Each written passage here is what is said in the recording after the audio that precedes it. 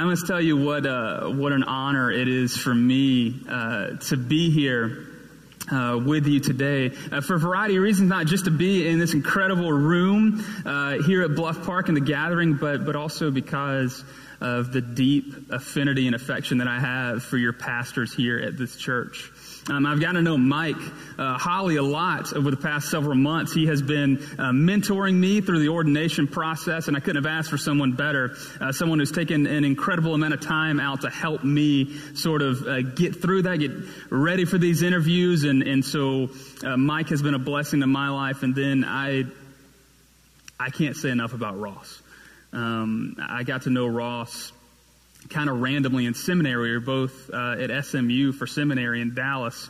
And there was this guy in one of my classes. He was up front, and he had a hairstyle that I knew either had to be Alabama, Mississippi, or Georgia. So I knew he was from that area because there weren't many of us there. And then he spoke, and I was like, oh, he's definitely from kind of like one of those areas. And then I spoke to him, and we figured out we were both from Birmingham and all that, and we went through seminary together. I came back to Birmingham before he did, and then he happened to get appointed to the church that I was working at the time at River Chase. But I want to tell you this about Ross, and I'm sure he's watching. This will be embarrassing for him, but I need you to know something about him.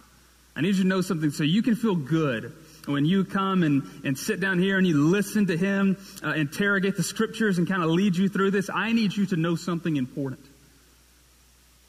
At every seminary, someone finishes dead last academically. And that person is pastoring a church somewhere right now. But rest assured that Ross wasn't that person. He wasn't. Ross was always at the front of the class, taking notes, learning everything that he possibly could. He was in the front of the class, taking notes, listening to lectures. I was in the back of the class, watching football on my computer. So we had two different things. So I just tell you that to let you know how blessed you are to have Ross. And I'm just thankful to this congregation here at the gathering, but also the Bluff Park community for how you have loved Ross and Madison. And I can tell you this from speaking to Ross leading up to this and before it, how deeply and how much affection he has for you. So it's an honor. It's an honor to be here with you today. Today, we're going to be in Mark's Gospel, Mark chapter 4. If you have a Bible, you can turn there with me. We're going to be looking at verse 30 through 32. It says, and he also said, what can we compare the kingdom of God, or what parable will we use for it? It is like a mustard seed, which when sown upon the ground is the smallest of all the seeds on earth. Yet when it is sown, it grows up and becomes the greatest of all shrubs, and puts forth large branches so that the birds of the air can make nest in its shade. What a incredible parable and these visuals that we're seeing here. Jesus obviously teaches in a lot of parables. It even says in the next couple of verses, which I kind of find hilarious, it says, with many such parables he spoke the word to them, and they were able to hear it. He did not speak to them except in parables. So basically when he's teaching the crowds, he's teaching in these parables. But he explained everything in private through the disciples. So the people that were sitting there listening to Jesus, he doesn't explain everything to them. He just explains it to the disciples. So they're sitting there, they're listening, and they go off, and they got to figure it out on their own, which is sometimes unfair, but that's just how this works in this parable. But where we find this is kind of at the beginning of Mark's Gospel, and just a little bit of context about Mark. So Mark's Gospel is kind of a 3-act play. So from chapters 1 to about midway through chapter 8, it's about Jesus' life in and around Galilee, kind of the beginning of his ministry up in the northern part of Israel. From the second part of chapter 8 through chapter 10 is about Jesus' journey from the northern part of Israel down towards Jerusalem for the final days. And then the end, from the end of chapter 10 to the end, is about the last days in and around Jerusalem. So in chapter 4, we're finding Jesus' early teachings in the Galilee area up there in northern Israel. But he teaches this parable. He's telling these parables about what the kingdom of God is like. And he used this illustration that would be confusing for people to hear. Because they were probably expecting, he's going to describe the kingdom of God as this all-conquering force that's going to descend upon earth. It's going to descend upon earth. It's going to get rid of the Roman occupation that they're dealing with. But he compares it to a mustard seed. A mustard seed. He says the kingdom of God can be compared to a mustard seed, which, while tiny, eventually spreads and grows a large tree where birds can nest. And what is he talking about here? What is he talking about, especially in this? We see the mustard seed parable being told in different gospels, and sometimes it's talking about like our personal faith, like faith of a mustard seed can move mountains. But here he's talking about the kingdom of God. And what it seems that Jesus is referring to is that the kingdom of God, this mustard seed, this small little thing being planted, in this moment when Jesus is with his disciples and the people, will one day spread to inhabit the entire earth. That's the concept. That's the idea.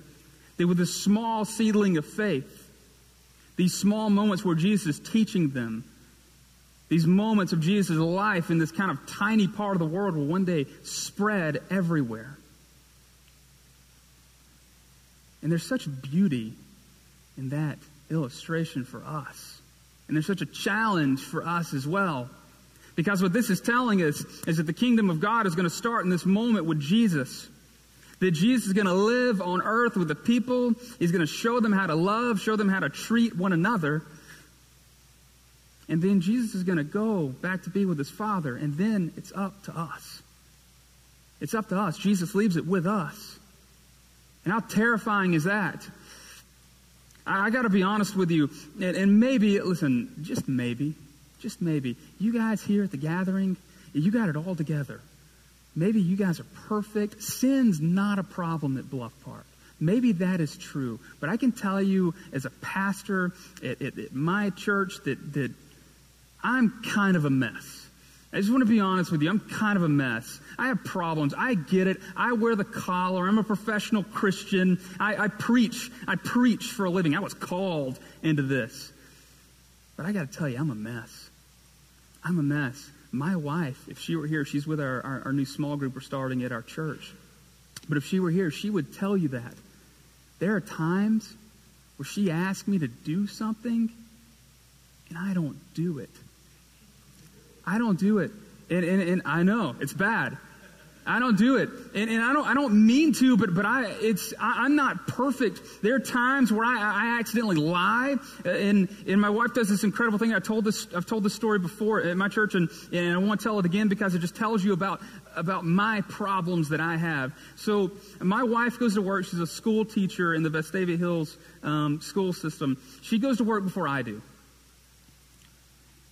And I will wake up to a text message from my wife every single day with a list of suggestions that I do before I go to work. Whether that is take the dishes out of the dishwasher, put the dishes in the dishwasher, clean up a little bit, scoop the kitty litter, all this variety and sundry things that I think she wakes up, she showers, she gets dressed, she walks around the house and is like, well, this is a problem, this is a problem. I think that's what happens. But I will sit there and I will read this thing and I respond like the good husband that I am and say, I will do these things. And then I don't do it sometimes. I don't do it sometimes.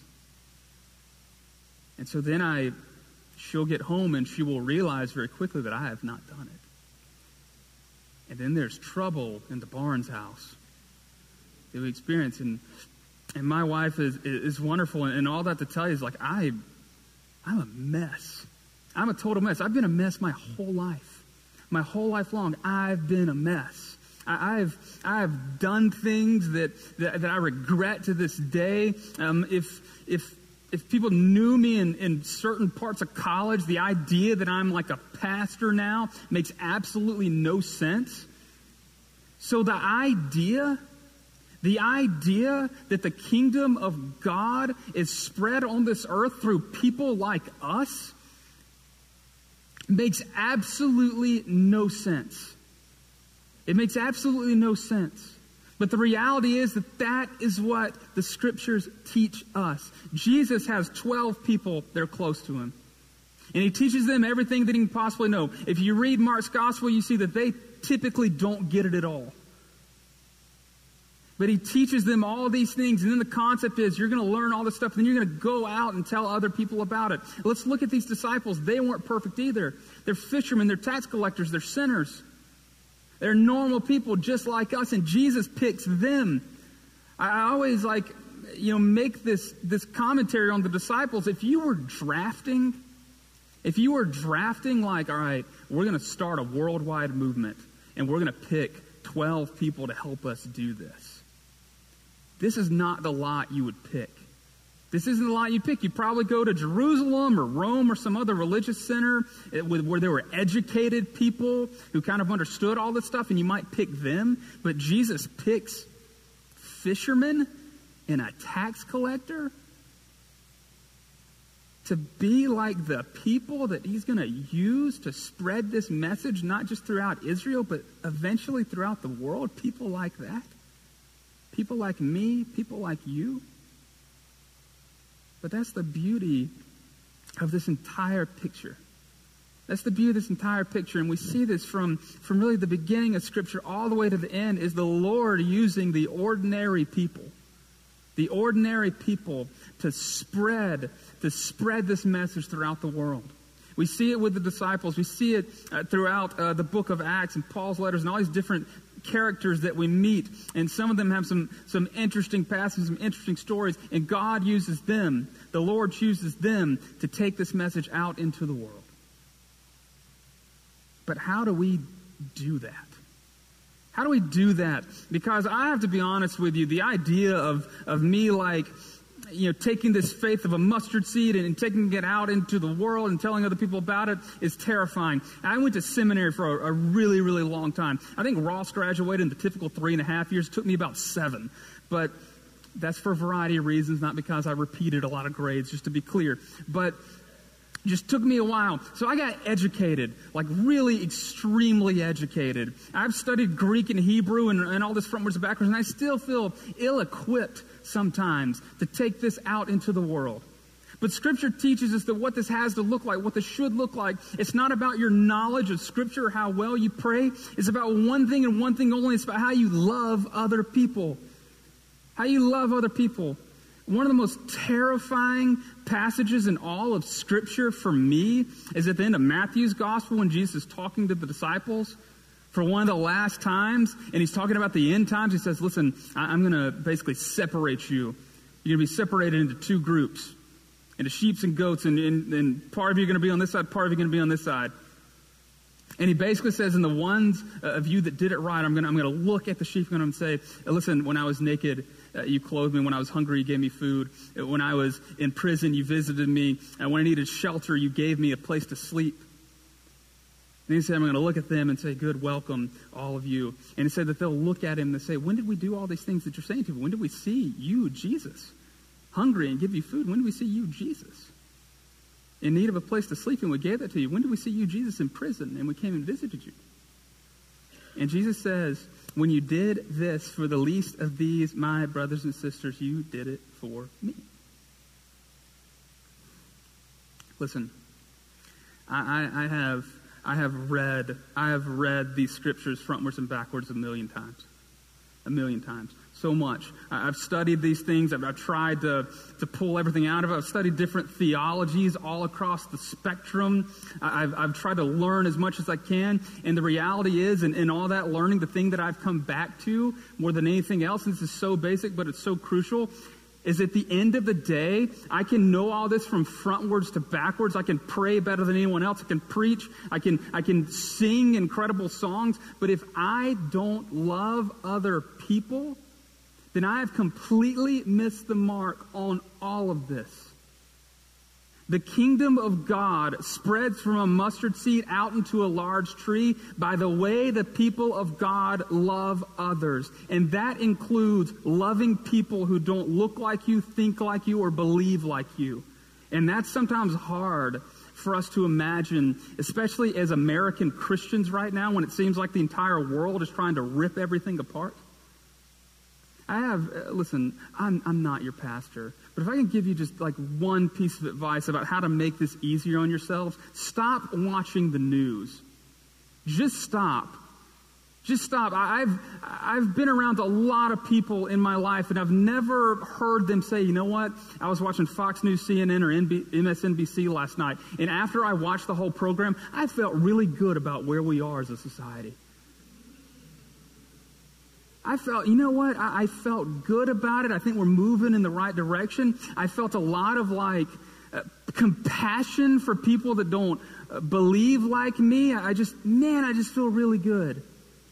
No one's ever experienced that because they get viewers and clicks or whatever you want to say by making you feel pain, sadness, outrage, or fear. But how are we, the people of God, supposed to spread this message out into a world that needs it the most if that is the feelings that we have? My prayer as we look at this parable and see the incredible promises it is that the kingdom of God starts small and then expands out, and the fact of the matter that the Lord chooses to use us in that mission to do that we, in spite of all the chaos that is going on in this world, all the uncertainties that exist in our country, around the world, in the United Methodist Church, all of those things, that we would focus on what truly matters the most. And that is loving one another.